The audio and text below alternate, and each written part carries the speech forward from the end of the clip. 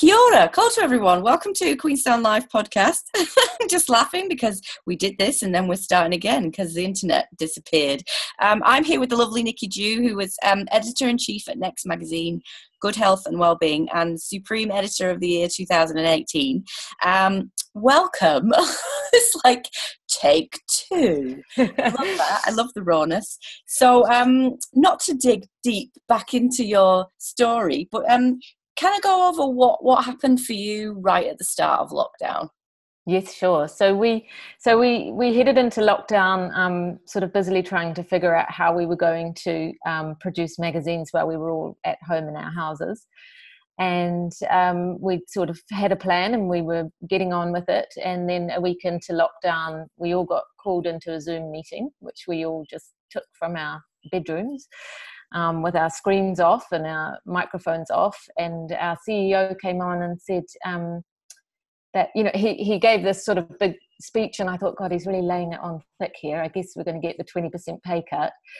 And no, indeed, they were shutting the whole business down. So it was the zero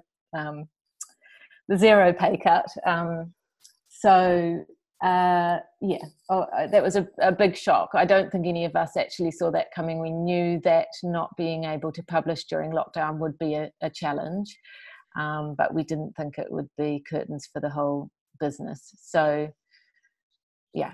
In terms of your mind and the future, did you instantly go into, right, what am I going to do now? What am I going to do now? What's Mum going to do now? Yes, totally. And then you're faced with actually the glaring truth that you can't do anything now except stay inside your house, be with your family, you know, talk to your friends on the phone. You know, couldn't even meet up with colleagues and have a drink and, you know, say, how are you feeling? And so, yeah, there really was no choice but to kind of slow right down and process it all. And, you know, in hindsight, I do think that's probably been a blessing. But yeah, certainly as a person who likes to just solve every problem by keeping busy and moving on and finding a distraction, that was I really had to face the truth there. And so you gathered 3 other women with you, and it's 3. So is it Kelly, Alice, Emma, and yourself? Yes, that's right. And did you was that I'm writing down these names on my notepad, or did you just kind of organically have that conversation about what was going to be next? Well, we were all good friends. So Kelly and Alice are from the New Zealand Women's Weekly, Emma's from the Australian Women's Weekly, and I'm from Next. And we've all worked together over the years before as well. And so, you know, we were just talking, and we were on the phone to each other a lot and kind of sharing how we were feeling about everything. And it was actually Kelly who had an idea for a website quite a while ago, and just had never kind of got around to doing it. And she said, you know what, I'm going to do it. Why not? You know, we've got nothing to lose. You know, we've got time on our hands. Yeah. Endless amounts of time. Yeah.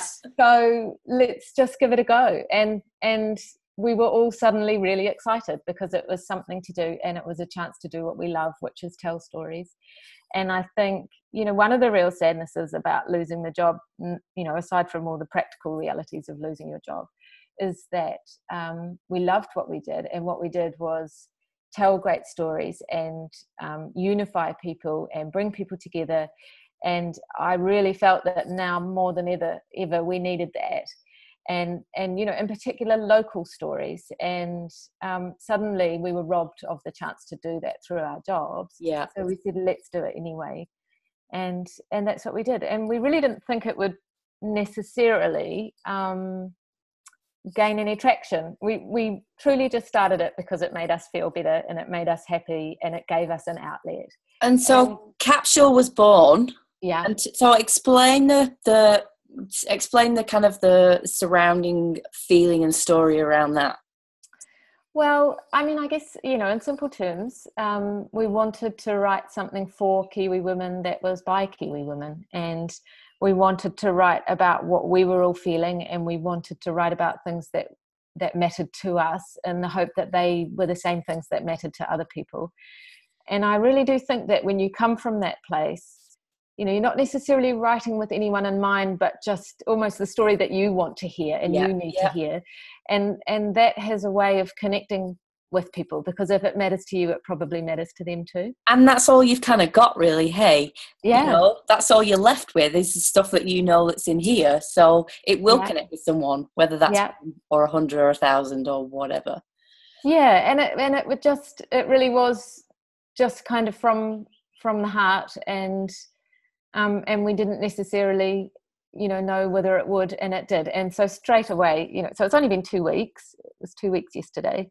And the response has just been massive. And, I guess I don't know why I'm surprised, because this is what we've all been doing for a living for the last 15 years. We do know what we're doing.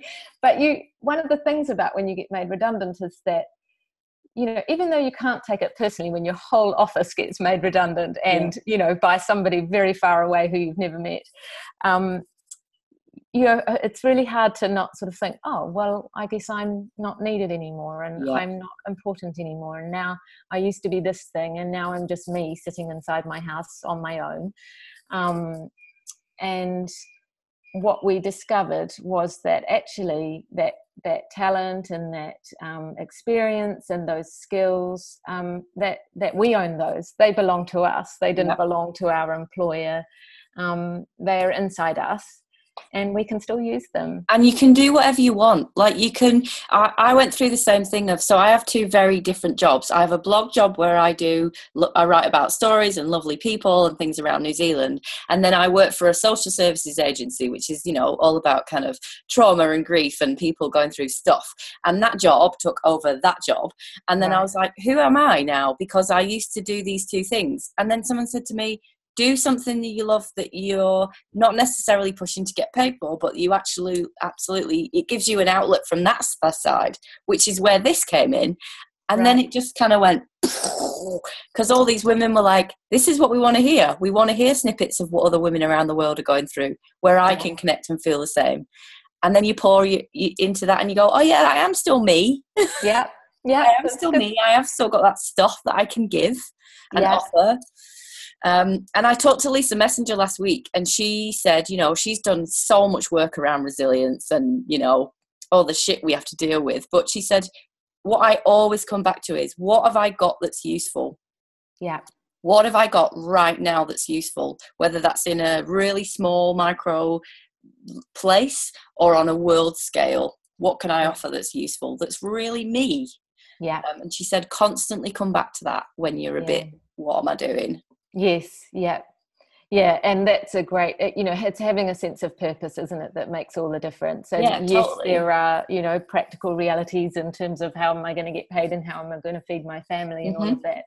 But in terms of keeping your mental health, in a good place, it's starting with finding that purpose. Yeah. And then once you feel that, then you can kind of answer those other questions. It's really hard when you just think about that, and it all weighs heavily, and it's the middle of the night and you think, shit, what are we going to do?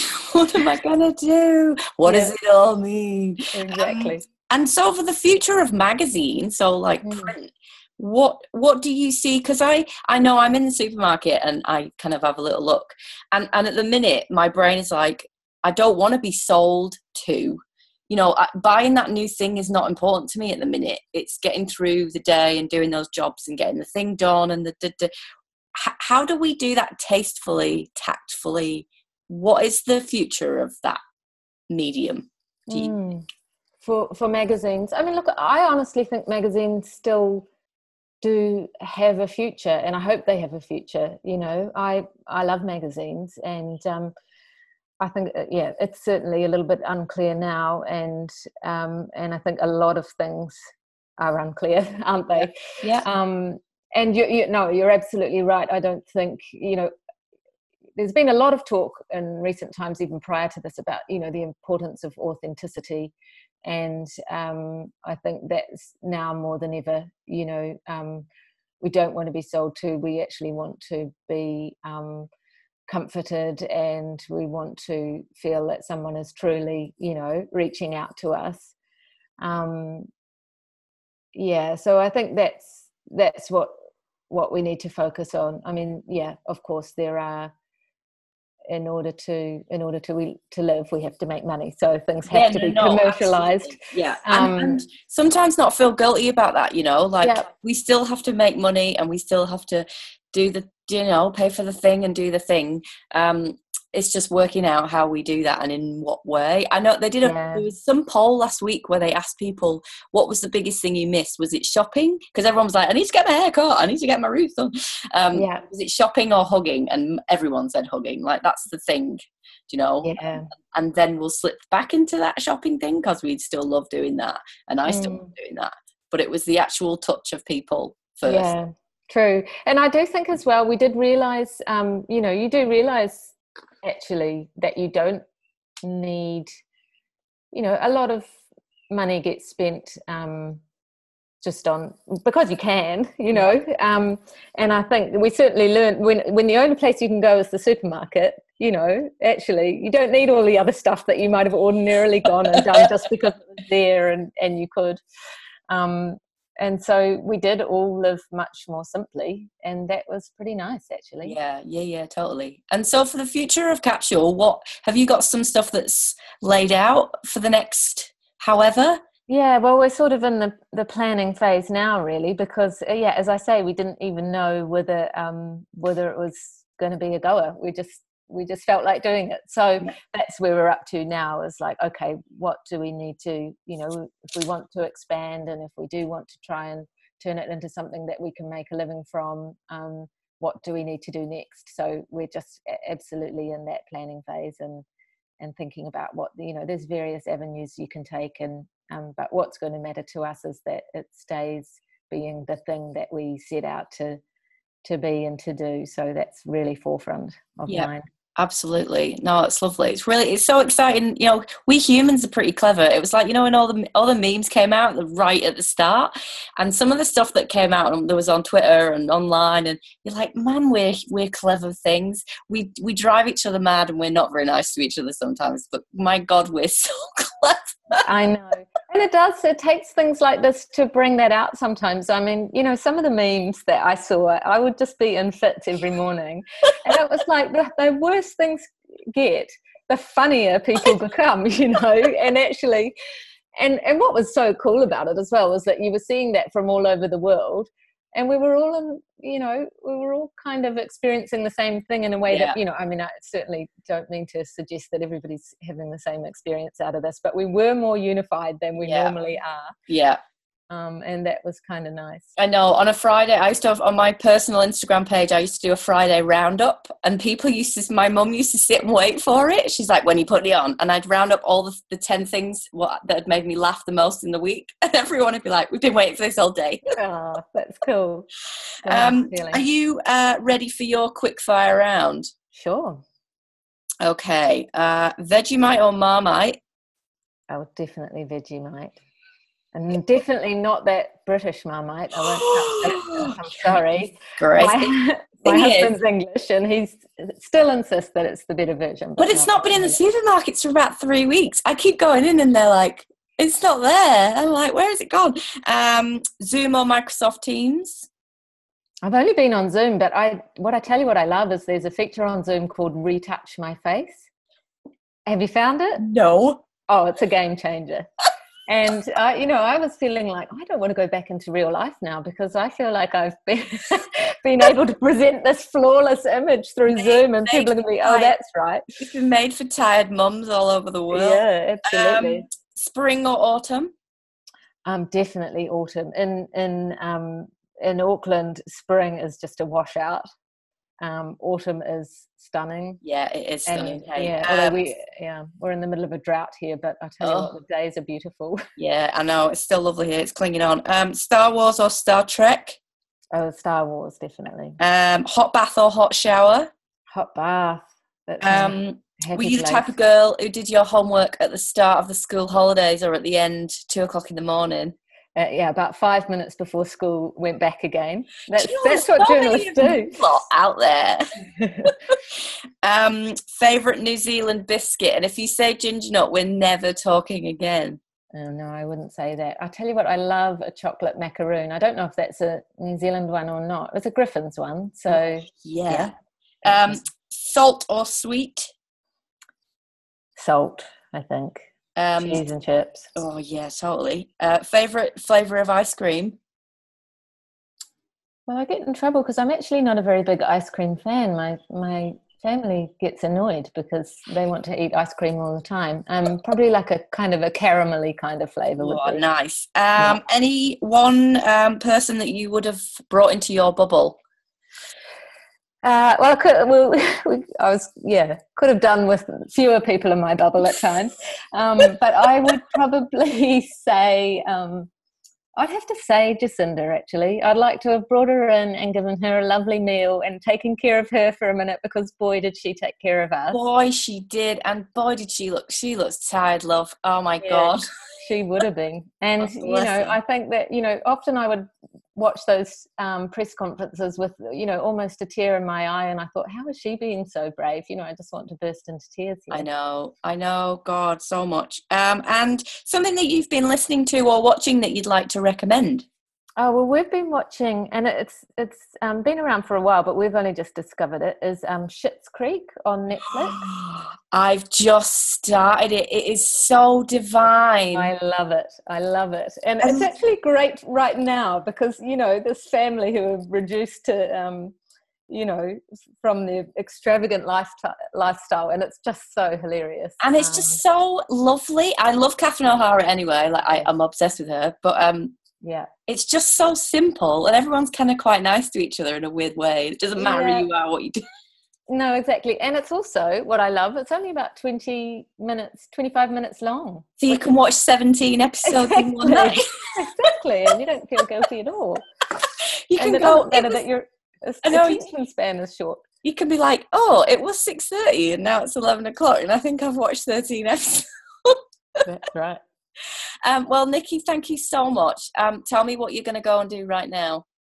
I've got a friend, well, it's Friday afternoon, of course, so I've got a friend coming over soon with a bottle of wine, and we're going to drive to the beach and just sit and have a glass of wine and look at the sea. Amazing. Well done, you.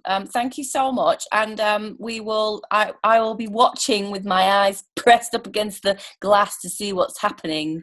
It's very exciting. You. Thank you so much. Amazing. Lovely to chat. Thank you.